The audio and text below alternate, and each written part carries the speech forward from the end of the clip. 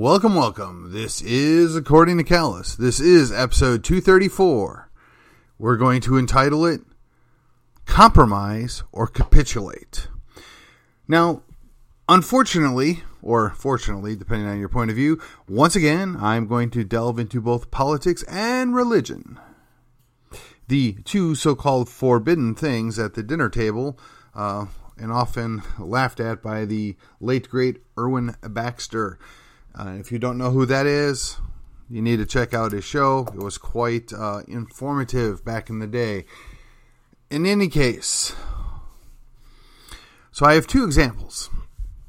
So, I've talked multiple times about how, especially lately, but this has been going on for a century at least, the American church, and by the American church, I just mean churches in America, in any church for that matter, but we're going to use specifically the churches in America. They decide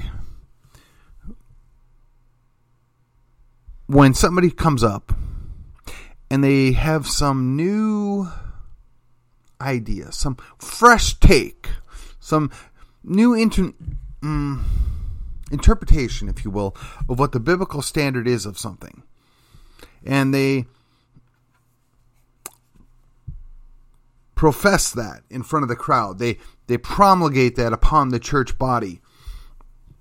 And the majority, particularly in the modern church, the majority will say, well, we got to hear them out.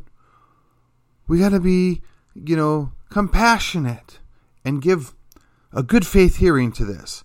Never mind that in many cases, the Bible's quite clear on, no, that's wrong. It doesn't matter anymore because we have to be compassionate. We have to compromise on the matter. Well, no, I would like to see them go try that in, an Islamic temple. I'd like to see them go do that. Well, actually, they do it pretty much everywhere else, don't they? They go in and they subvert plain meaning of the text. They make stuff up to promulgate or protect some new point of view or something, and they bring it on, and unfortunately, a good number of our church leadership just kind of go along with this. Well, it's the spirit of the age. We're going to listen to it. We're going to compromise on, we're going to allow this and we're going to preach to it, or we're going to meet these people where they're at. God loves everybody. There's no real hate. All these nice talking points, bumper sticker, things. But the reality is when somebody comes up and says, well, wait a minute here. No, actually, the Bible's quite clear on this. And it doesn't even matter what the issue is. It's quite clear. This is what it says. And as Christians, right? And if you're not a Christian, I'm sure there's an example. And in fact, the second example will directly relate to something you can relate with. But as a Christian, we're looking at it and we're saying, well, no, actually, this guy is right. You guys are wrong. And he's shown us why he's right, because he's refuted all of your flowery words that obfuscated, whatever. All those flowery words that confused the matter, that dusted up and covered over what the clear meaning was. The inversion has been called out, and now the person that's being faithful and is speaking the truth is the one that's derided as being the problem. The one that's being called divisive.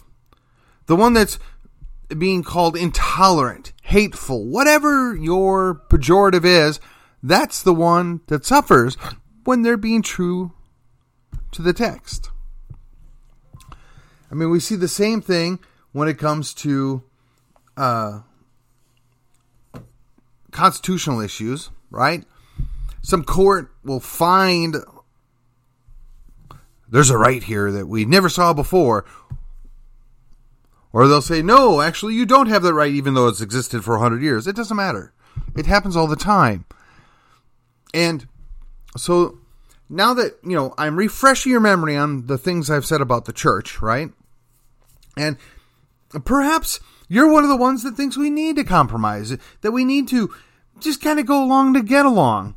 We're just going to preach that love stuff, and he wants to save everybody. Oh, everybody gets to go to heaven. It's just one way. Every path. Well, no, actually, that's not what biblical Christianity teaches. Now, if you want to go to a Unitarian Universalist church, that's your choice. Go for it. I'm not going to tell you not to. I'm going to tell you you're wrong, but you didn't ask me.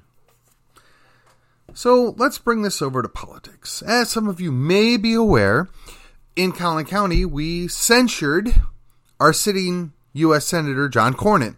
And the reason why we censured him is because he violated our principles, and quite frankly, he supports laws that violate the Constitution. The Constitution's quite clear on things, as are our principles in the Republican Party platform. And I know it's kind of a fun game that some of these elected officials will just do whatever they think they can get away with and tell us, pound sand. I'm your rep. I got elected. I got the money. You can't get rid of me. Well, yeah, maybe that's true. But here's the issue. When somebody stands up and calls out a spade and says, no, actually, Mr. Cornyn or Mr. Crenshaw or Mr. Abbott or whoever the person is, you violated the principles of the Republican Party. Now, you claim to be a Republican, so you have to live up to our principles. You claim to be a constitutionalist, so you have to actually live up to what the Constitution says.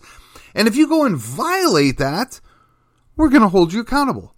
Well, the same types of people that have subverted and were compromising in the church and actually ultimately brought about capitulation in a great number of the Protestant denominations and even the Catholics, for that matter, those same people are mirrored in the political world, in the Republican Party in particular. You see, because we're actually trying to hold our elected officials accountable, because we're expecting more of them because they claim to be something, they're articulating that they agree with our principles, agree with our platform, agree with the Constitution.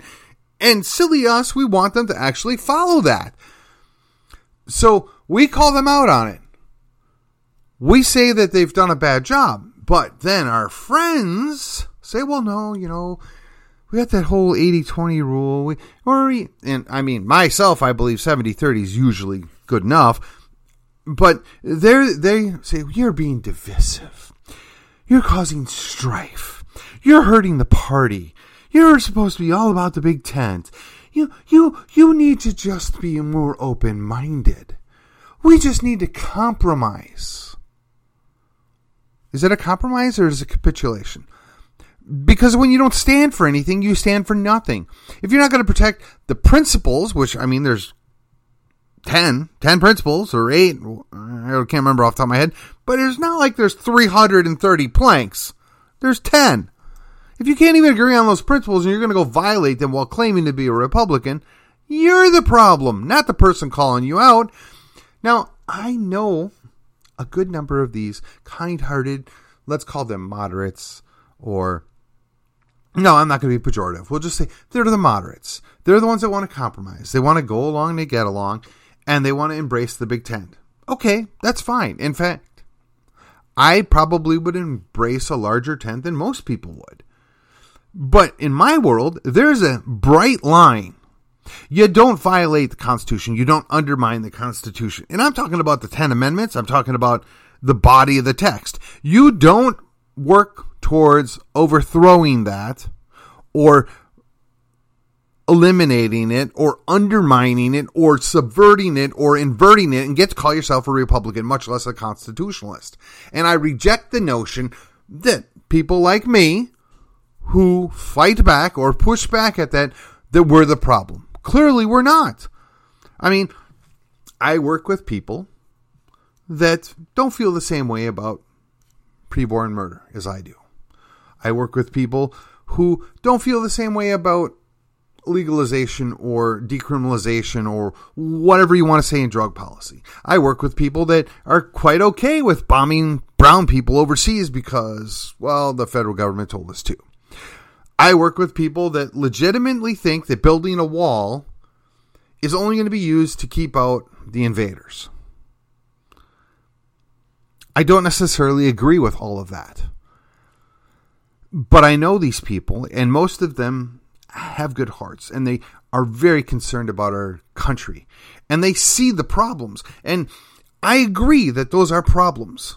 Many of these things that we agree upon. We don't necessarily have the same solution, but we agree that we have to preserve and protect our Constitution. We have to protect and preserve our state.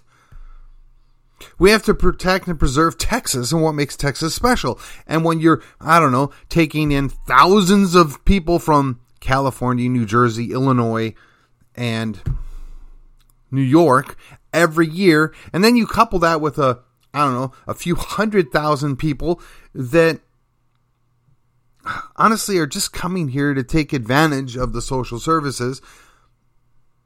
And I don't know what the percentage is, but I'm being generous. A good number of them are escaping a terrible place and looking for a better life for their children, but bring no discernible benefit with them other than they're willing to work, and most of them will work their tails off. So it's a dual-edged sword there. We are, quote-unquote, a nation of immigrants, but the people that came here to get a better life and to participate and provide for their families. But I wonder what percentage and how harmful does it become when you bring in hordes of people from outside Texas that don't share the Texas values, that don't share the Texas mindset, that don't share the Texas culture.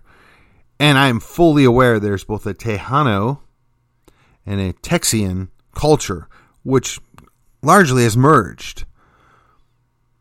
We respect and enjoy the people that come here for the right reasons.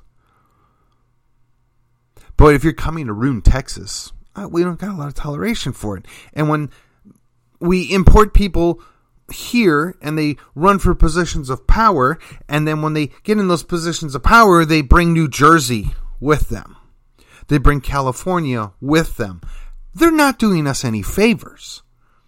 We're compromising away our liberty. We're compromising away our property rights. We're compromising away our culture. I don't see how that's helpful. That will only bring about capitulation. So most of the churches in the Protestant mainline denominations have already capitulated.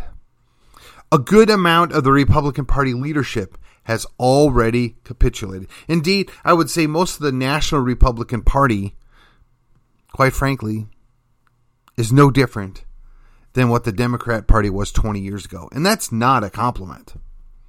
Now, the party leadership or the biggest voices in the Democrat Party are just all-out socialist, crazy, Marxist.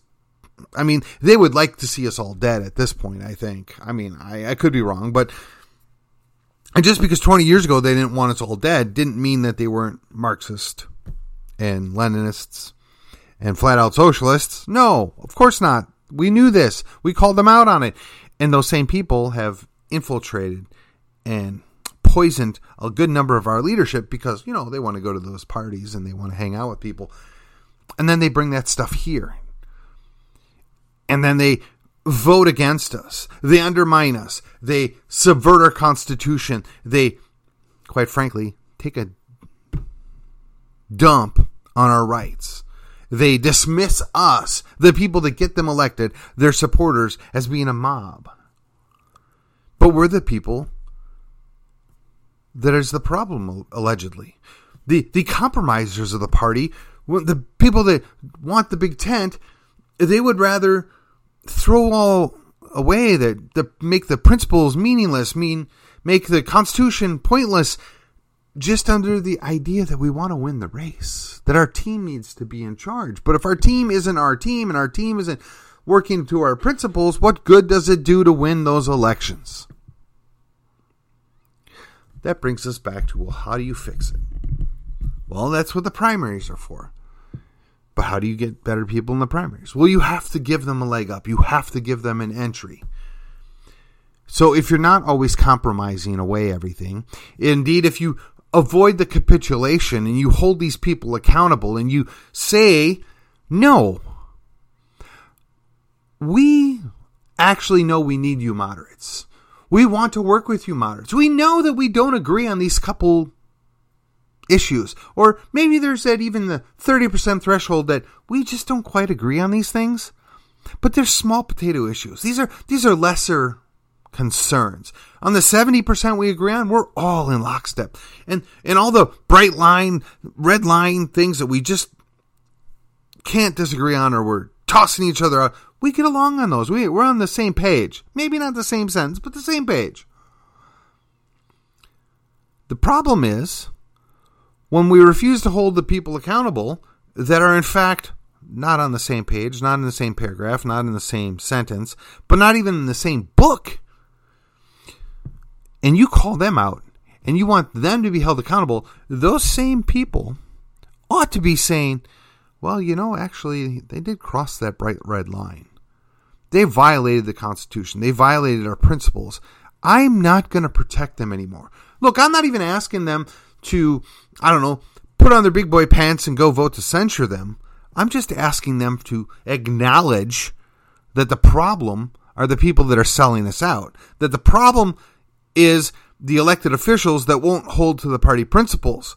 They get the claim to be part of our party, but then disregard our principles. They're the problem. We can compromise when we're working with people that are of good faith, or in good faith, working on the same problems. We can agree to disagree on a proper solution for an issue that we both agree is existent and that we would like to resolve it. And sometimes say, well, we could try your idea, or we're going to try my idea, or maybe we can compromise on a solution that maybe marries together the best of both worlds, and we might actually fix the issue. The underlying concern I have is that the people that we send to office that are supposed to represent us found out that if they don't actually fix the solutions, it makes it that much easier to get reelected. If they don't actually solve a problem, they get to grow government and their power and their influence. They get to become more important because, we have no other choice but to go to government to solve the problem. When in fact, government has caused the problem. And if government didn't actually cause the problem, they've made it 100 times worse by getting involved in the first place.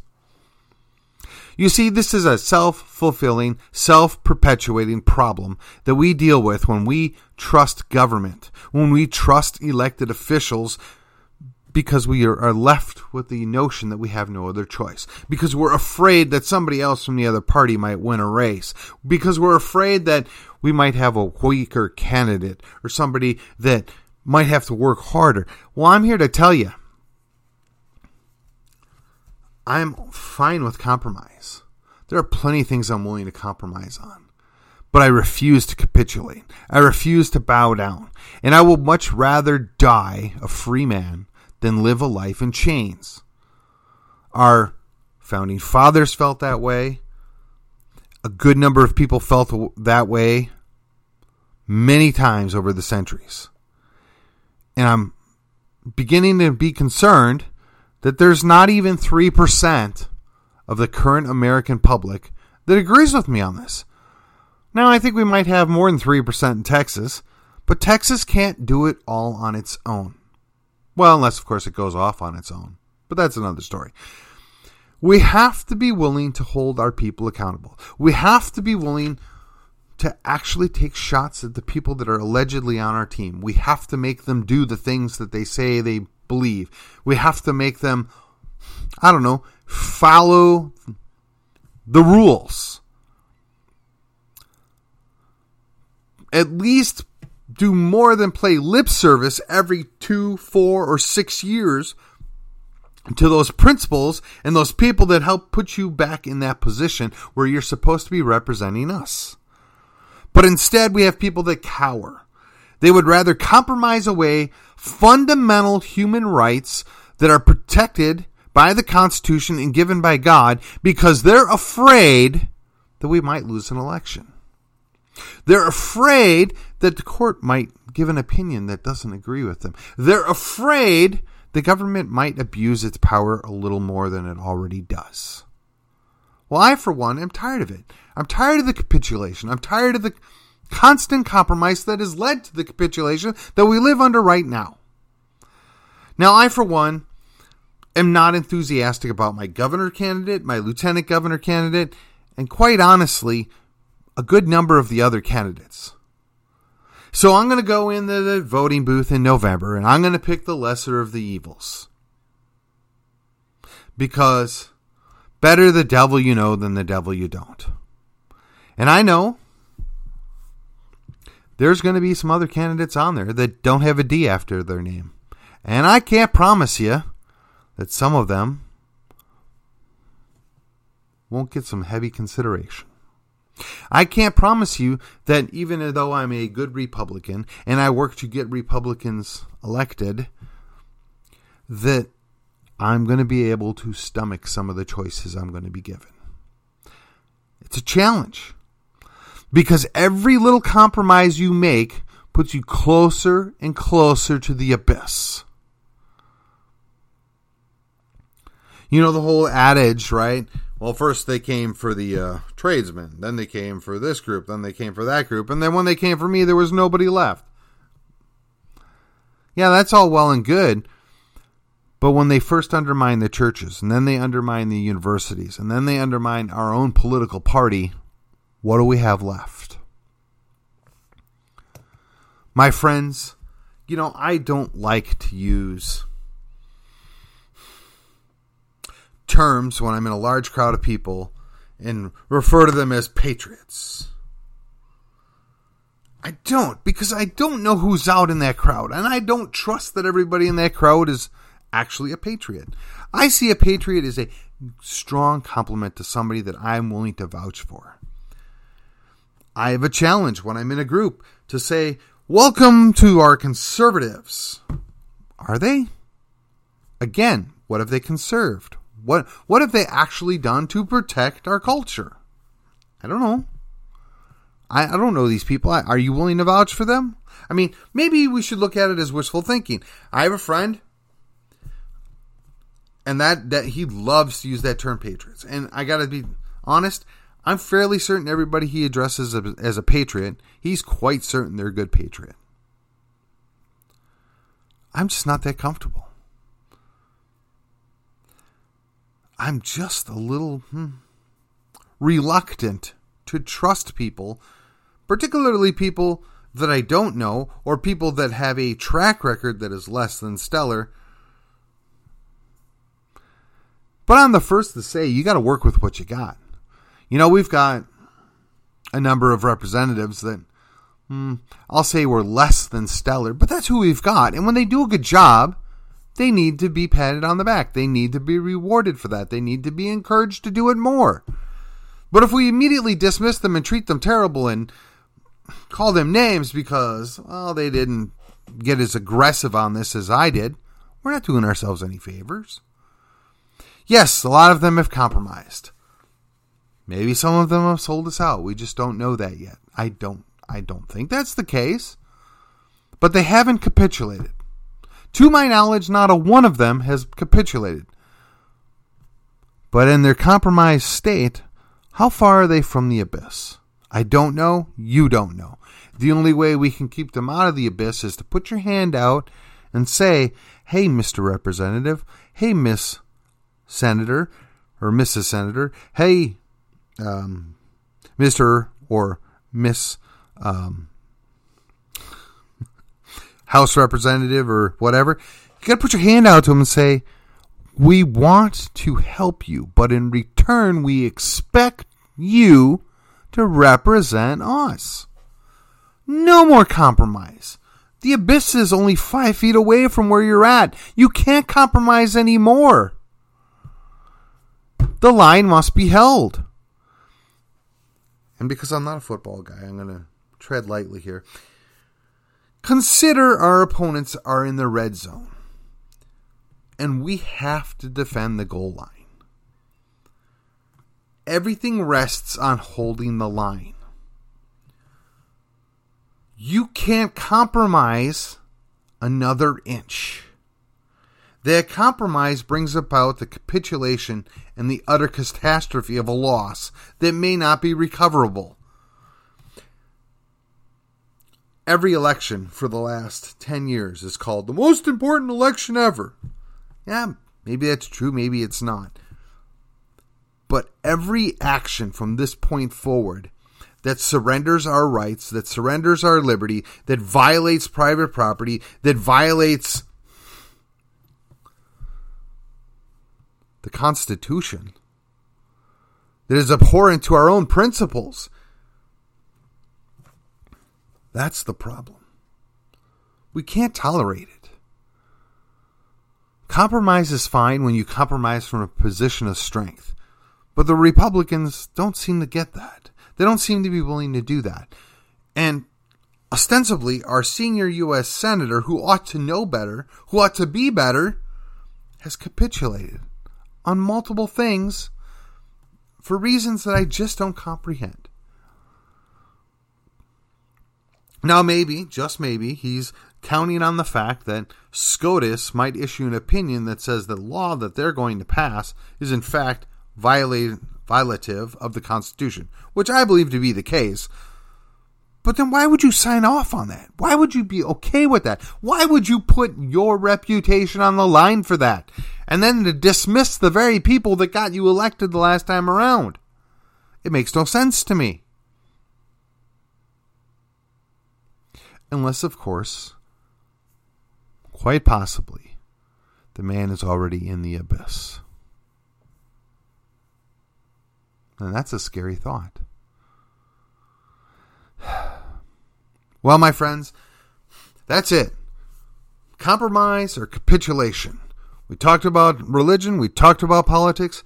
It's always relevant to you because remember, you may not be interested in politics, but politics is definitely interested in you. You could think government is stupid, but government really cares about you, and they're going to put their fingers into every bit of your life that you will tolerate. With that, this is According to Callus. This was episode 234, and if you thought this was worth your time, please like, share, comment, subscribe. Let your friends know that we're out here. We're coming out of Calhoun County, McKinney, Texas, as often as we can. Thanks. Have a good night.